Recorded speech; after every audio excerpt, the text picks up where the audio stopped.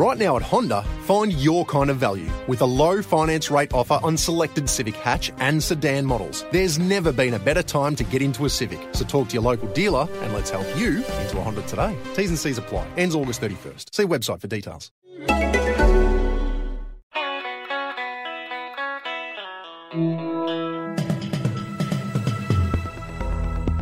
You're listening to Errol Parker and Clancy Overall, editors of the Batuta Advocate, on Desert Rock FM. You're listening to the Batuta Advocate News Hour with Errol Parker and myself, Clancy Overall. Again, for those of you listening outside the Diamantina Shire, this is episode number 15 of the podcast. We hope you are enjoying our transition to the world of new media. Yes, and a big aloha to everyone out there. Thank you for joining us for another show where we wrap up the week in news and have a chat with another notable Australian person. This week we do have a controversial media figure stopping by for a conversation with us. She's never far from the headlines and she's always stirring people up, so we thought we might try and grab hold of her to find out where it all comes from. We will, of course, be speaking to Miranda Devine, the News Corp, Sky News and 2GB commentator, who's got some interesting takes on the world and the Australian news cycle, as many of you at home may be aware of. Yeah, she certainly doesn't mind kicking the hornet's nest on a regular basis, does she, Clancy?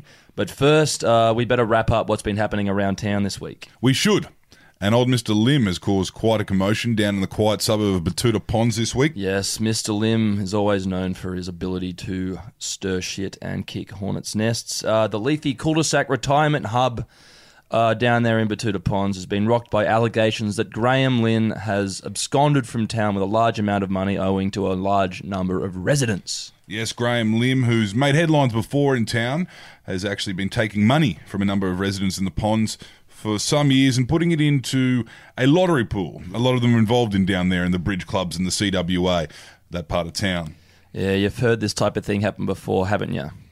Well, as it would seem, some of our senior citizens last week got lucky in the lottery. They hit the jackpot after years of perseverance and throwing money into a black hole that is gambling. The reports are that they were all celebrating and talking about what each of them was going to do with their share of the winnings down at the Citizens Club the next morning. It actually was. It started as quite a feel-good story.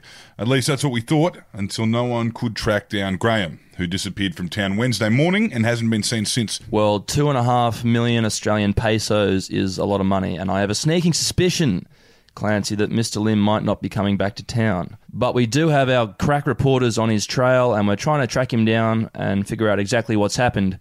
So we'll try to keep you updated as it all unfolds. And on to other news, local construction baron Phil Anderson is in trouble again.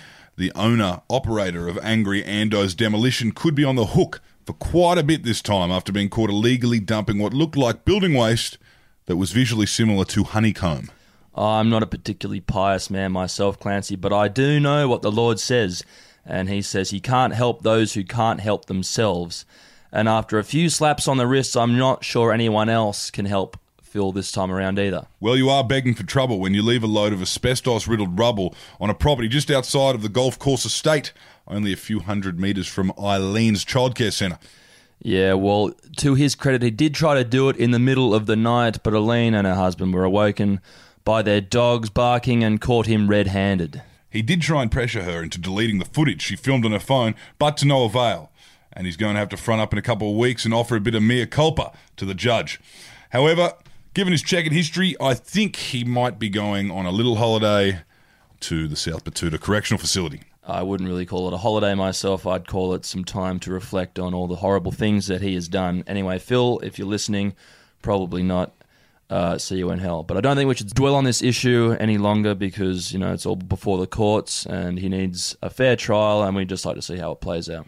In some better news, young Dale Simpson has made the cut with the Redcliffe Dolphins, a local Batuta boy on the state stage of rugby league. Yeah, the young fella who's been quite impressive both on and off the field for our very own Batuta Dolphins for a long time has been offered a match fee contract down in the Big Smoke and should head down this week to get things started. He has been putting on some barnstorming performances on the pitch, but the scouts were really impressed with the 2 full-sleeve tattoos he picked up recently and his potential to play up off the field. The scouts told us during the week that he has got all the hallmarks of a great leaguey, and they've got high hopes for him. So good on you, Dale. Do the town proud. Yes, great stuff, Dale. And remember, stay away from those pokies. They will suck you in and they will hold you up by the ankles and shake every last coin out of your pockets. Now, we've kept her sitting here for a little while, and we're going to have to keep her here sitting for a little while longer because we do need to get these mentions out, and here's a deal from Koala we've got going on at the moment. Yes, we are contractually obliged here at Desert Rock FM to spruik these sort of things, and our poor old producer Murray copped a spray last time we missed out from the bigwigs at the station. So here it is. For Koala mattresses, $200 off. Use the code STRUTH200 when ordering online. That's for Koala Sofa or Koala Mattress whenever you place an order online. There you go. Happy Murray. All right, let's get into this chat with our guest. Yes. Well, here we are with Miranda Devine, the iconic conservative commentator. Yep. Quite often controversial commentator. Yep. Thanks for joining us. Very great pleasure to be with you both. So, you've come a long way from your very humble beginnings in America. That's where you entered this world, and I believe you first cut your teeth in journalism. That's right. I was born in Jamaica, Queens, which is Donald Trump territory. So 50 Cent as well. Yep, that's where 50 Cent was from there. Yep. All the best people are from Queens. And but I was really only there under false pretenses because my parents were journalists and my dad from New Zealand, my mother from Australia. So, but if you're born in America, you get to be a citizen. So you've got the passport still? And I could even be president. You weren't a dreamer. What? No. Well, No. maybe I am a kind of a dreamer. Exactly. Anyway, I am a citizen and... and then we lived in Tokyo for a long time. And my parents both being journalists, I loved what they did. I loved the idea of journalism, loved writing, and always wanted to be a journalist. So what type of journalists were they? So my father was a foreign correspondent for the Herald and Weekly Times back when. And then,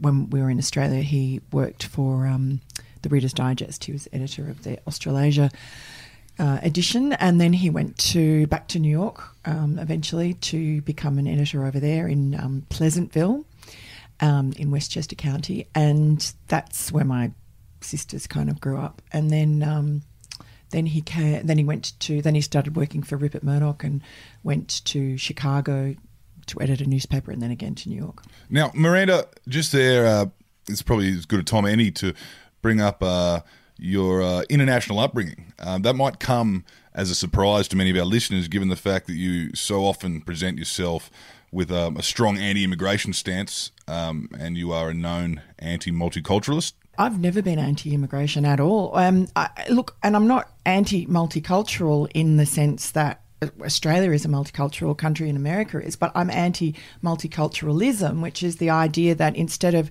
people coming from all over the world to Australia or to America and becoming Australian or American, they retain the identity of the place they came from and they don't integrate and they don't make the country better because they make it more divided. So I think the multicultural industry was working against what was actually happening organically in Australia, and I think that was sort of perhaps the forerunner of identity politics, and people were using immigrant groups for their own political purposes. When do you think the multicultural experiment in Australia stopped working? Do you think it was Cabramatta, or do you think it was Sunnybank, or do you think it was Lakemba?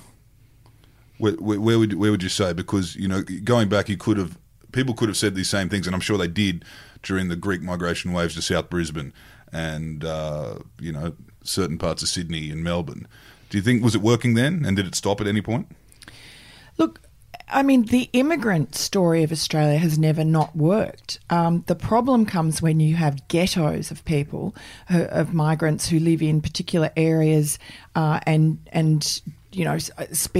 don't speak English, ghettoise their cultures, and don't integrate. And I don't think Cabramatta was a problem of multiculturalism any more than I think the crime wave in Melbourne currently is a problem of multiculturalism. That's a policing problem. You hear a lot of people complain and saying it's the Sudanese in Melbourne who are running riot and causing all the violent crime uptick. But really, that is a failure of policing. And in New South Wales, we had a similar failure 20 years ago in Cabramatta with the heroin epidemic and the huge amount of property crime that came from that. And that was because we had a crappy police force and a terrible police minister and a terrible police commissioner. And thanks to, I would say, a lot of thanks was due to the Daily Telegraph, which really waged a campaign about crime. And as a result, both the commissioner and the minister were gone, and particularly it was through a whistleblower policeman called Tim Priest. So now we have a fantastic police commissioner, and our crime rate is the lowest it's been. I think it's at a record low. At least it's the lowest in several decades. And so it's nothing to do really with multiculturalism. I don't think you can say that crime is caused by a particular race. Just going back to that Telegraph campaign you spoke of, what were the Fairfax papers writing about the migrant crime wave at the time? Were they as tense as the Murdoch papers, or were they writing with a little bit less excitement? Yeah, look, I would imagine they were, and I'm sure that, I ended up going and working for Fairfax, and I was their token sort of conservative, or one of their few conservative columnists, and they specifically hired me from the Telegraph to sort of satisfy their part of their audience that actually was conservative. Yeah. And so, sure, that I got a view inside the belly of the left-wing beast when I was there. Yep. So you don't think you'll ever end up at the ABC then, just by just by the way things are heading? I don't think so. Although I do occasionally go on the drum with Julia Baird, who was my editor when I was back at the Herald, and is a decent person. There are decent people who work there, but I imagine the ABC, and from what I see of it, it's like the Herald was. It's not individuals who are particularly corrupting or particularly far left wing. It's just a culture that has its own. It is really a beast. It has its own mind, and it doesn't matter who the editors are and who you put on the ABC board and who you make the managing director or the editor in chief of the Sydney Morning Herald. The culture is impossible to get control of because it's been left wing and sort of subversive forever. Now, as someone who I imagine lives in Sydney, yes, and I imagine you're in media and you have probably friends that I can only imagine you have friends that over a glass of red start bringing out a lot of those kind of detached but left wing attitudes that you write about so much. Does that happen, or you only surround yourself with like how do you deal with this on a social level? Because that's where these a lot of left wing kind of strongholds are nowadays in the city. Yeah, they're essentially just echo chambers now, aren't they? Yeah, I guess. Look, a lot of my friends aren't political, and so lucky you. So we don't talk about, a lot of my best girlfriends. We just don't talk about politics, and those who are, I just pretty much keep my mouth shut. They and also they would know. A lot of them wouldn't even read my columns, but they would know. Those who are left wing know that we disagree. So just to remain friends, we don't really address topics that are like that. And look, I've got friends in journalism who are very political and who are left wing, and I guess what we do is we just talk. We pretty much range around things where we agree, and when we come to topics that we both know that we don't agree on them, or which usually in a group, we're diplomatic. I'm always diplomatic. I will never thrust my opinions down people's throats. And in fact, my friends say to me, it's so strange that you do what you do because you're not really very opinionated. Yeah. So in print, it's different. And I think because you can't really sit on a fence. Most issues are, they're not really black and white. Most issues, there's grey areas, and decent, rational people sort of discuss them in a reasonable way. But when you're writing a column, it's a one-sided conversation, and you have to be very, you have to gather information and you have to be strong in your opinion, or otherwise you don't have a job. You can't really sit on a fence doing my job. So your love of research and well thought out arguments be the reason you had to quit your first job at the well-known agenda-driven CSIRO? Yeah, look, I never particularly wanted to do science. I always wanted to do journalism, but my parents, both being in journalism, tried to convince me not to do it. And I did my first year in architecture at Sydney and was at college, and I was a bit young and silly, and so I never really went to my lectures and kind of failed. And so I had to ring my parents from college, and they'd spent a fortune putting me in through college for a year, and they were living in America at that stage, and I had to ring them up and give them some forewarning that I was going to have failed all my exams. And so I thought, well, I better find a job. So I looked in the paper and I found a job at the CSIRO. And my mother was from a farm in Western Australia and loved the CSIRO because of myxomatosis and all that stuff. Mm-hmm. So I rang them up and I said, well, the good news and the bad news, and told them I had this great job and that CSIRO was going to put me through university. And of course, because it was a science place, I did a science degree. Yep. And I majored in maths because it was the shortest amount of hours that you had to do face-to-face at uni. So there you are. I'm a mathematician. Now, we've just interrupted this podcast quickly to remind you on behalf of our sponsors that you can get $200 off your next mattress or sofa at Koala when you enter the code STRUTH200 at the online checkout. That's STRUTH 200. Struth 200 listeners. I've got one. They're fantastic. Now, we better get back to the conversation. So, Miranda, you were an employee at the CSIRO at a time when, a government organisation would be able to put their younger employees through university. Was this in that brief kind of era that we often hear about where, tertiary education was free? Because we know a lot of the biggest supporters of increases in university fees are people that actually didn't have to pay for university themselves. What era was this? That was the 80s, yeah. I mean, it was, when I say put through, they gave me time off to go to uni. So I can't remember. I think I got like 8 hours a week to go to my lectures. Right. But people. I mean, my kids, my oldest son went to uni, and he hexed it, and he has a job now, and he's paying it off. But that's not a burden. You don't have to pay it back until you get a job. Mm-hmm. So it's still effectively free, even though you end up with a burden of debt to pay. It's still it's not that it's stopping, that the cost of education is stopping people from going to university. No, not like it is in America for many exactly people. Yeah. Now with that, you've been through and worked with the CSIRO. Where do you stand with climate change right now? Because they're having a hard time, CSIRO, and obviously there's a lot of conspiracies going around as to why they're being kind of discounted and not as respected as much as they were, I guess, when your mother was right on them and a big fan. What's your kind of relationship there? How do you feel about climate change? Well, because I did maths and I understood how you actually build mathematical models, and we had a saying then which was GIGO, garbage in, garbage out.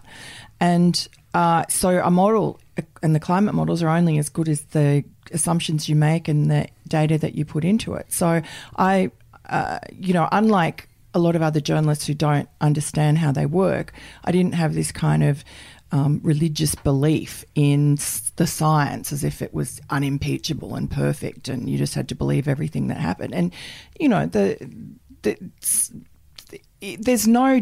there's no absolutes in science, and I always mistrust anyone who says that they know for sure that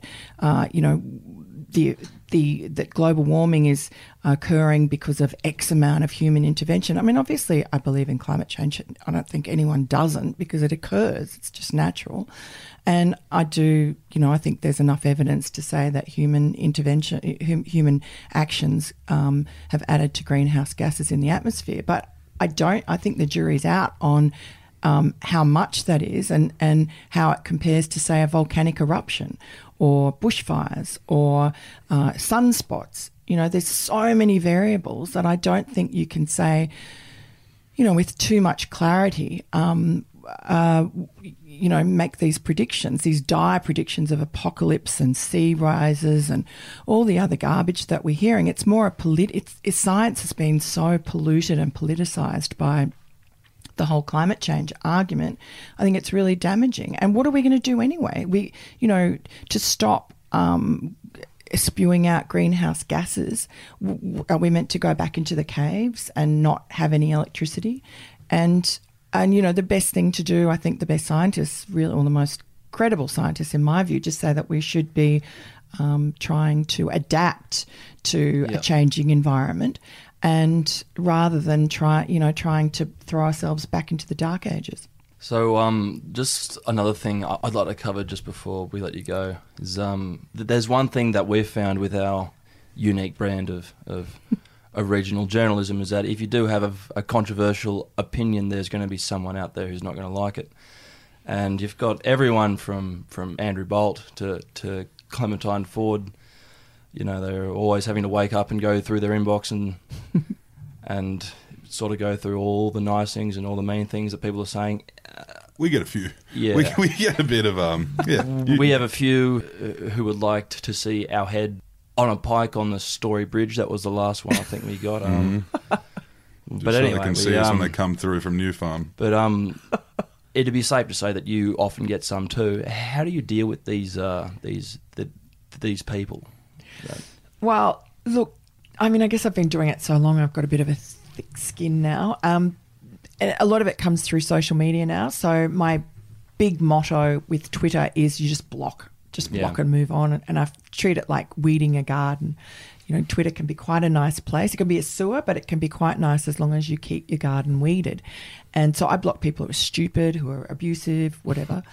And then, look, there are recently, it used to be just lefties who attacked me and sort of feminists like Clementine Ford, or trolls like who kind of... Like Mark Latham?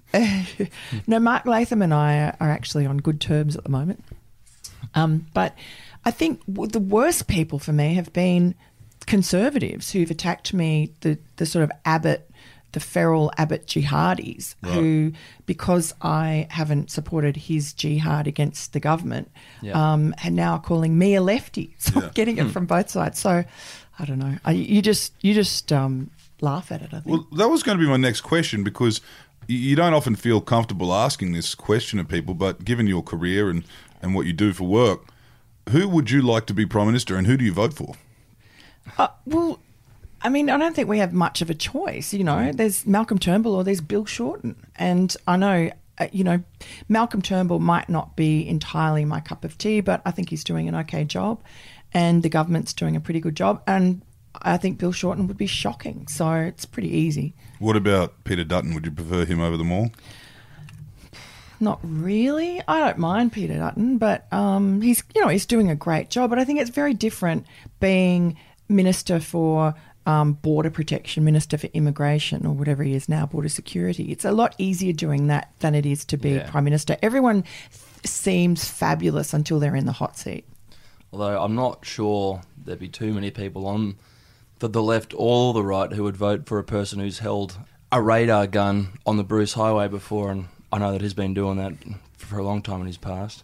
Was he a highway patrol? Yeah, highway cop. Very early oh, no, he could never vote for him. Super no, Troopers. Terrible. No, he's out. Now, we want to ask, as you might notice, because, this is the state of media at the moment, there's only a few newspapers left in the country, including ours, that are, is willing to bring young people through.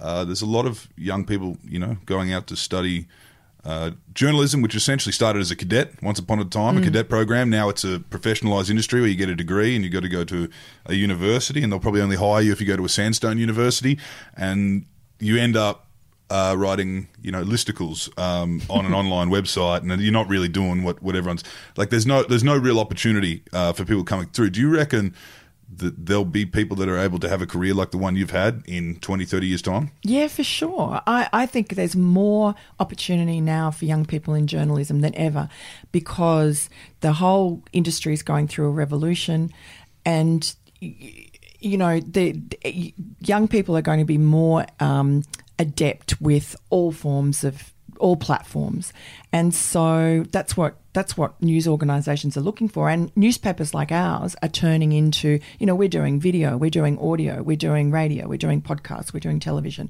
and television stations are sort of becoming newspapers in a way. They're writing stories online. So young people are going to be versatile, and I would suggest don't go to journalism school.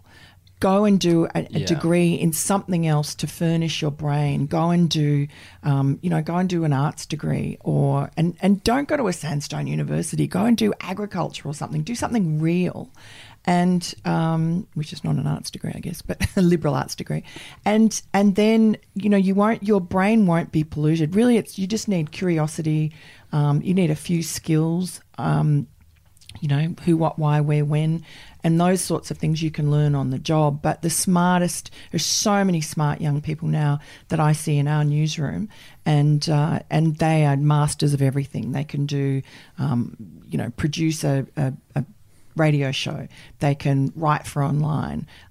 They can go out and interview people. And it's just an exciting, fun place to be. And I think newspapers for a while got very boring and stayed, and there were just a few old people left and very poorly paid youngsters. But now the world's your oyster. So get into this fantastic, exciting profession. Well, it seems in this world of ever popular fake news paired with the failings of real news companies, it seems the Australian and the Telegraph are the only few papers in this country that have an active paywall, which renders it of no interest to anyone that isn't particularly rusted on to its core.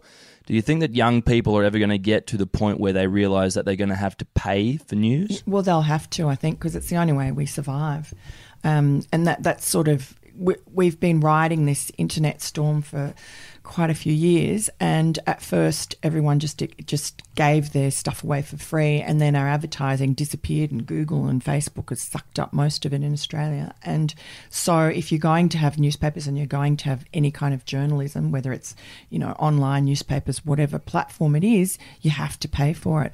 And people, amazingly, the Daily Telegraph, for instance, we didn't really realise that. We thought it was just the sort of highbrow papers, the Wall Street Journals, the Australian and so on, the so-called broadsheets, what used to be broadsheets, that could actually charge for their content. But we've found, since by necessity we've had to do it, that the Daily Telegraph, that we are charging and people are buying subscriptions. They are willing to pay for content. And that in a way is good, because it means that instead of us chasing clickbait, which is just empty garbage that's just got a few sexy words in the headline, like Barnaby Joyce, and then the story's nothing, you actually have to give people content that they are willing to, new content, fresh information, credible facts, interestingly written, because they have to get their money's worth. Has there been any articles you've written that you regret, that, obviously went to print? Look, ages and ages ago, I wrote a really mean piece about a politician's son, and he was in the public eye and he was sort of being ridiculed, and there was a silly photograph of him, and I felt really mean afterwards. I guess I didn't have kids of my own then. I didn't really realise how hurtful it was to a parent to be kind of attacked by their children. So I just... I always regret that, even though it was like 20-something years ago. And I always feel guilty whenever I see that particular politician. So, but nothing else. I think everything else has been pretty much fair game. Are there actually any articles that you've written that you're quite proud of? Oh, God, all of them. Have you won any Walkleys? I haven't won any Walkleys, but then I haven't entered any Walkleys, because Walkleys is one of those awards that you actually have to, people don't realise it, but you actually have to enter to win. Right, okay. Now, we've got a fair few of your articles sitting here in front of us, and we won't read them all out. I won't do that to you. But anyone who does want to read them, anyone who does want to read some of the more spicier columns written by Miranda Devine can pay for the subscription, as we mentioned earlier, or go to a cafe and read the paper. But I do have to say, looking through the Miranda, there is a running theme that suggests you might have been anti-gay marriage. Yes. Yes. Yes. Yes. Miranda, can you tell us about some of the societal decay you've seen happen to society since gay marriage was legalised, and Has the sky fallen in, or does it look like it's about to fall in? Look, I mean, it's only been around for a little while. I don't know that you can say that the world's fallen in at all. Look, my feeling, and perhaps it's because I'm, was brought up Catholic and I'm still a practicing Catholic, that I have this view. I'm not averse to the idea that I'm not right, but I just think that marriage was designed really in a very unromantic fashion to keep women and children safe, and to keep men who aren't naturally monogamous, the caveman style man, to somehow trap him into a situation where he will look after his wife and kids. That's what monogamous kind of families were all about. And it's, for the safety of children. I think the breakdown of marriage over the last 40 years, which obviously has nothing to do with same-sex marriage, has been disastrous. And, it's not disastrous for, middle-class people with the ability to rise above their station in, their problems in life, or broken marriages or so on. But the people who really are damaged are the people at the bottom. And you see increasingly with, an underclass where the people who are, where this sort of role modelling, I guess, from the elites of society, the middle classes, of not having stable marriages and not valuing family and being a parent and looking after your kids. You see that in welfare holes and Indigenous communities where the idea of family life is so degraded that it's just a joke. And, a perfect example is up in Tennant Creek, in February, you had a 2-year-old little girl was raped, and she was in hospital for ages and terribly damaged. And there were something like 60-something notifications to child welfare services about her family, and yet she wasn't removed. And so, in a long roundabout way, what I'm saying is that I guess marriage has already been so debased and so devalued and so far away from what it's really meant to be about, that I just felt that we were just going even further in that direction with same-sex marriage. Now, you when you write, as an opinion columnist, I guess at times you come from a place of an education, storied career outside of writing. Do you feel there is a problem? And I'm not asking you to eat your own here, but with these columnists who are coming up and they're a bit young, and there's almost like these experiments of newspapers, Caleb Bond, Daisy Cousins. Do you feel like they should step back a little bit, maybe go get a job in the mines, or get married and start doing and experience life? Yeah. Well, probably. I mean, I have to admit that I'm probably partially to blame for Caleb Bond, because I put in a good word for him in the Adelaide Advertiser. But look, he's a kind of remarkable kid who just from nowhere just was pestered me and others, like Ben Fordham at 2GB, so much that he got under our normal defences, and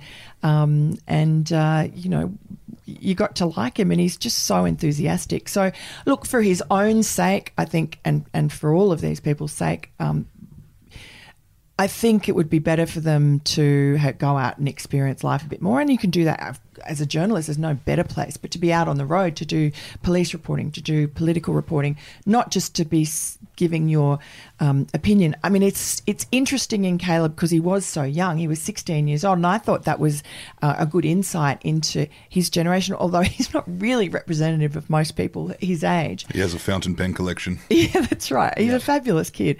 But, he did have, in those early days, he did have some really good insights into young kids. He's kind of a young fogey type of guy, and a curiosity and fun. But I think the problem for Caleb will be when he's sort of in his mid to late 20s, when that novelty value's worn off. What is he going to give that's fresh and insightful? Well, he can always enter politics then, like is made bloody Pine, yeah. They're essentially, a generation apart. They're almost the same person. Adelaide as well. Well, that is something strange about Adelaide, but that is a problem. I mean, that the political staffers who just then go and become politicians who've never had any real life. That is really a scourge. And I think with journalism, it sort of sorts itself out because people won't read you unless you have bring something fresh. But if you got pre-selected because you sucked up to the right people in Adelaide, and then you're in the Senate, we're stuck with you for 8 years. Yeah, that is that's another thing we want to ask. There is a detachment. There's a detachment with media as well. Many argue there's a detachment with politics. Do you feel like that is the problem? People either based in inner city Sydney or based in inner city Melbourne or based in Canberra, in both politics and media, just climbing the ranks from their mid-20s there until they've got a top job.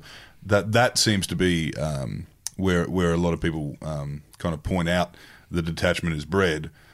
Do you have any feelings about that? Do you feel like it's very much alive in Australia? The concept of elites. Yeah, I think so. And I think that's partly you see that sort of disaffection with the political class and the feeling that they're really out of touch, in their cars. Canberra is particularly an unreal environment.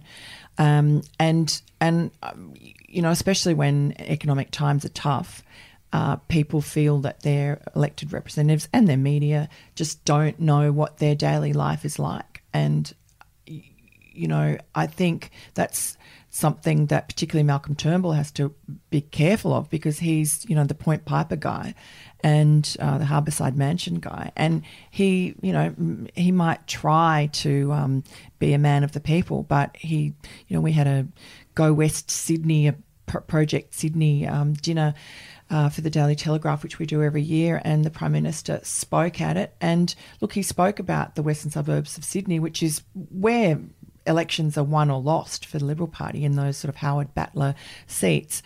He spoke about it with affection, but from a distance, as someone driving past on the M7.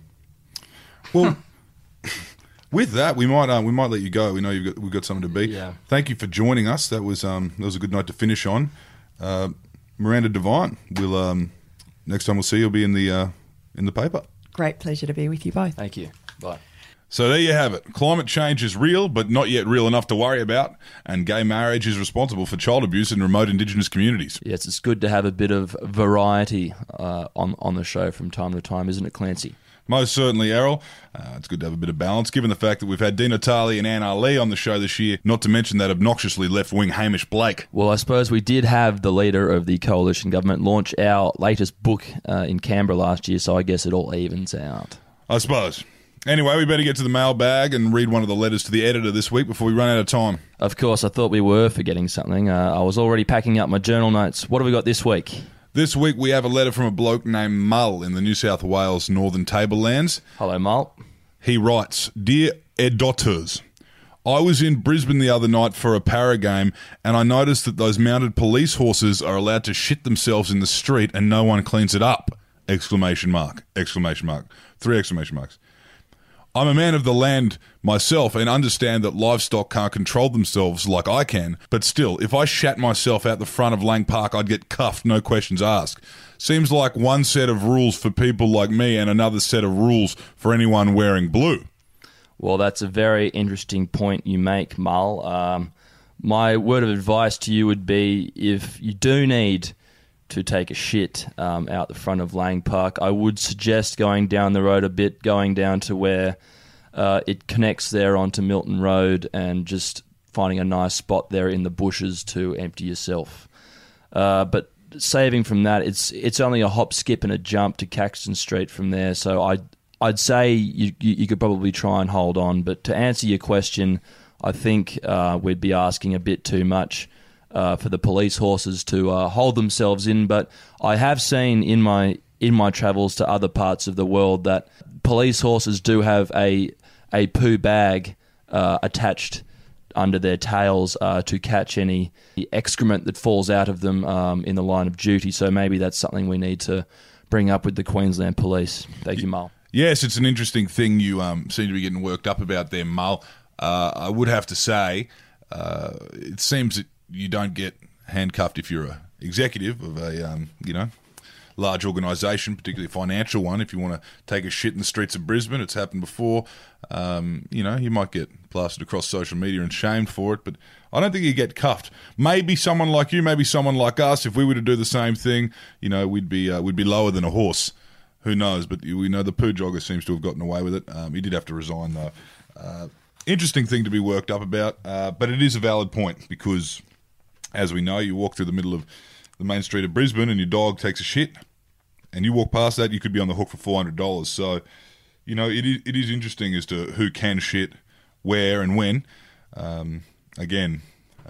Interesting point you've made, and I would be interested to see how you vote in the upcoming federal election. Yes, and as I always say, the golden rule of breaking the law is to not get caught. So if you do like to take a shit in public, Mull, try not to get caught. And with that, I reckon we're all out of time here. Thanks, Mull. Interesting note to finish on. Everyone else, you've been listening to the Batuta Advocate on Desert Rock FM, live from Koala Sofa Studios in downtown Batuta. Until next time, Clancy, you have a good one. You too, Errol. Thank you, listeners. You be kind to each other.